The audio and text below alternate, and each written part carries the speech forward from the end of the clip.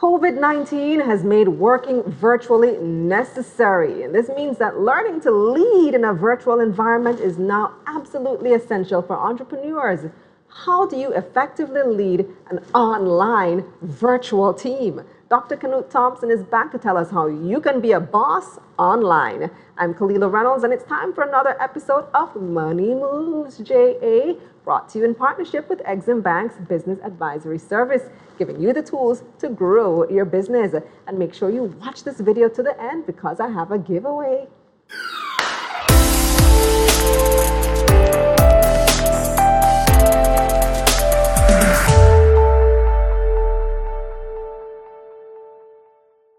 Welcome back, Dr. Thompson. Last time you were here, you gave us so many gems. I really appreciated that. Today, we're talking about a very relevant topic, virtual leadership. Yes. I find that it's a little bit different. A lot of people say that it was fun at first, doing the Zoom and not having to go into the office. But after months of this now, some people miss the personal interaction. Right. So how can you be an effective leader virtually? Yes, as you've said, it's an important area for consideration, especially since it's likely that virtuality is going to be a part of our future. I think there are three ways, among others, in which we can be an effective leader virtually. And the first I suggest goes back to an old principle in management and leadership. It was called in those days management by objectives. I think a more appropriate word these days is management by deliverables. And that particular approach is as relevant to what I call the era of virtuality as it would have been to the era of face-to-face. But the thing about face-to-face is that you saw people there, so you could kind of cow them or supervise them. When you manage by deliverables, it doesn't matter what people do with their time otherwise. Your concern is that they produce this report by a particular time, to a particular standard. This invitation to virtuality has been at us for the last 30 years, So you're not policing what time people clock in and Precisely, clock out, as long as they get the job done. As long as they get the job done. And the efficient person might take 4 hours to do a particular task, whereas another person might take an entire day.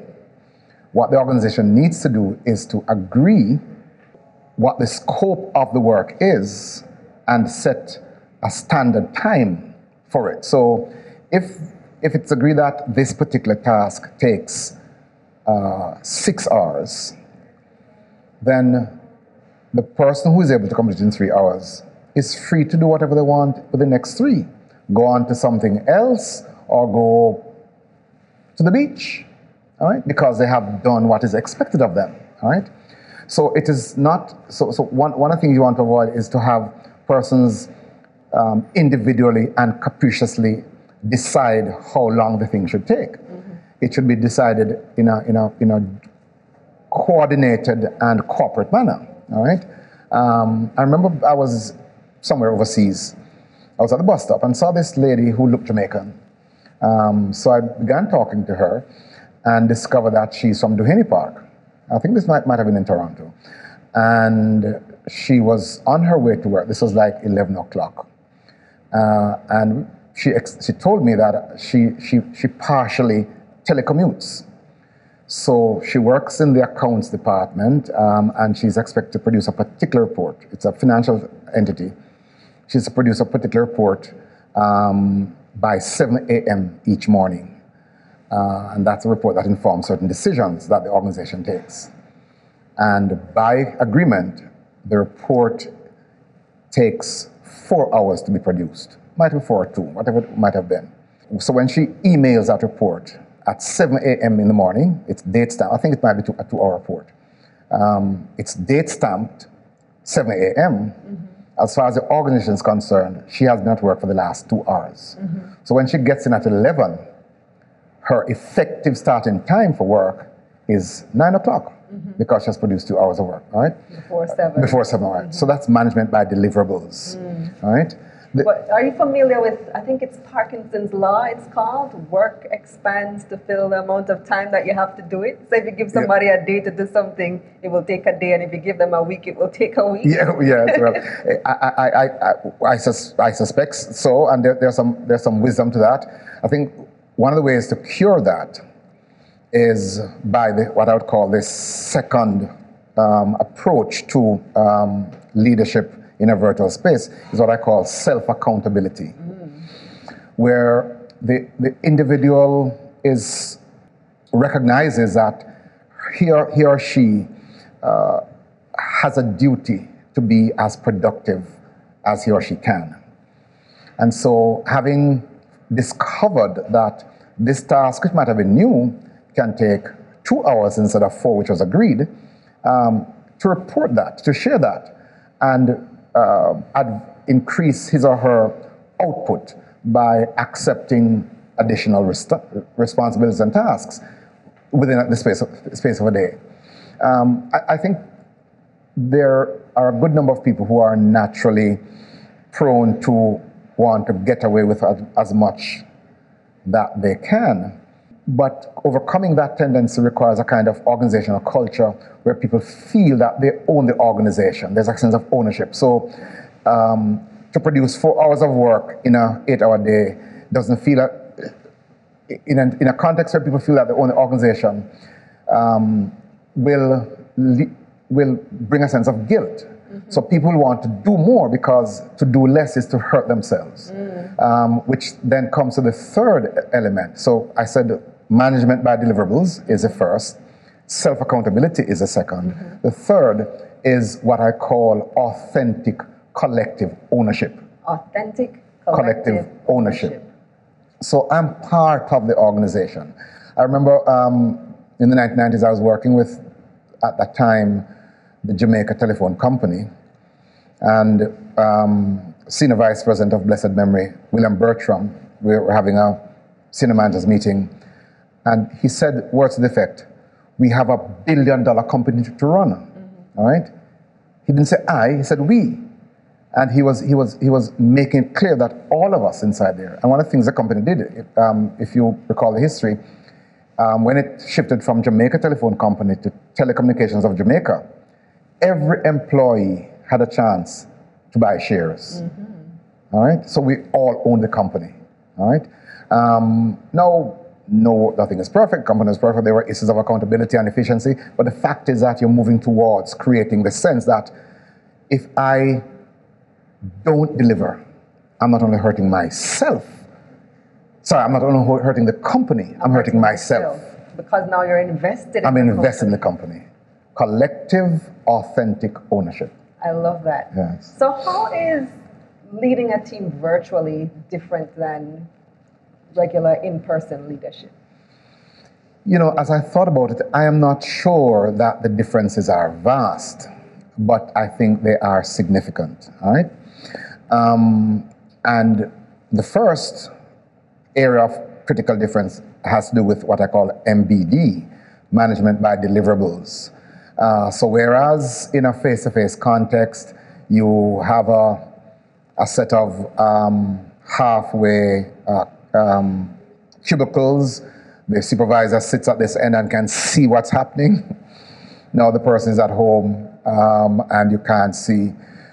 So restructuring the organization so that tasks which were typically deemed to be only executed or could only be executed inside the space of the building, the organization can be done elsewhere. So reconfiguring work processes and work outputs to make for easy measurement of what people have done is the first critical requirement of leadership in this context.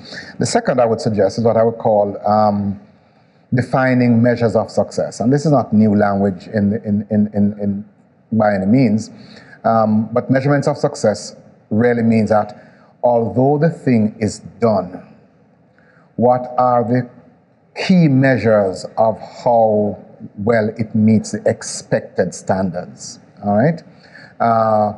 Although it was agreed for 4 hours, that you were able to do it for 3 hours, does that now become a precedent? All right. That the average error rate among other members of the team was X, that your error rate was lower than the average. To what extent can you use that error rate to become the standard for the rest of the organization? Or at least a standard for that person. Or standard for that person. Said, I expect more of you because yes. I know you can perform at this level. Correct. Is that fair? It's fair, but it also requires some additional analysis as to whether or not this level of performance was affected by other favorable variables, like you were. There were fewer people in the organization that day. There was less distraction. Yeah. So you'd have to take account of some of the factors that are responsible, and then see the extent to which you can scale or replicate those factors. Right. Because if somebody has more experience, you have a rookie who just started last week and somebody who's been with you 10 years. Indeed. I will expect the person with 10 years to complete the task in 2 hours. Without a doubt. The rookie would take all day because they're just learning. Precisely. To what extent or how important is it to check in with their team and their emotional wellness? Because now we're not having that general face-to-face interaction, and perhaps the introverts love it, yes. but those who thrive on social interaction yes. may be going through a slump.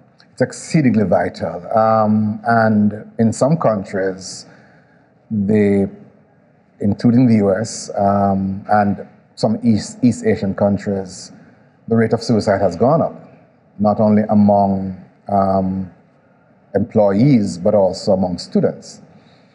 And it is in part attributable to a sense of isolation, what you may want to call the COVID factor. It's important that you find ways of creating opportunities for interaction, virtual parties, using the same methods you used in face-to-face. So you have your sing-alongs, you have your chit-chats, you have your serious introspection, but you're doing it virtually. Mm-hmm.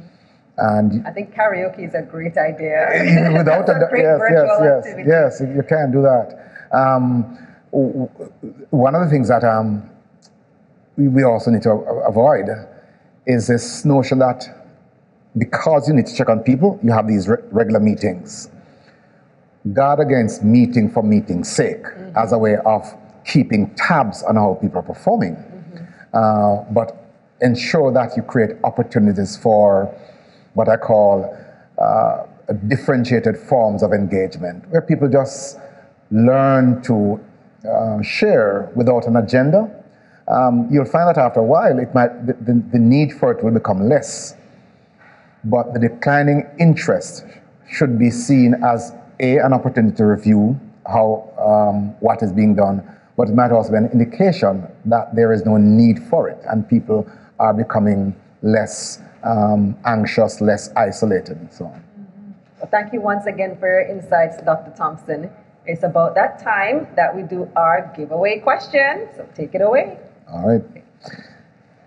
So the giveaway question for today is, what does MBD mean? MBD. Dr. Thompson is a man who loves his acronyms. I remember this one. Do you? Answer over on Exim Bank's Instagram page at EximBankJA. You can win a lovely prize from Exim Bank's Business Advisory Service. And now let's recap Dr. Thompson's main points. Virtual leaders should manage by deliverables. Great virtual leaders leave space for employees to be self-accountable. It's important to make employees feel invested in the company, and virtual leaders should create opportunities for interaction. With virtual work, business owners have an opportunity to rethink and reshape their relationships with their teams. This will help develop new ways to achieve goals and create a productive, engaged working environment. Remember, the new normal, it's up to us. That's it for this episode of Money Moves JA, brought to you in partnership with Exim Bank's Business Advisory Service, giving you the tools to grow your business. Visit their website, eximbankja.com. I'm Kalila Reynolds. Until next time.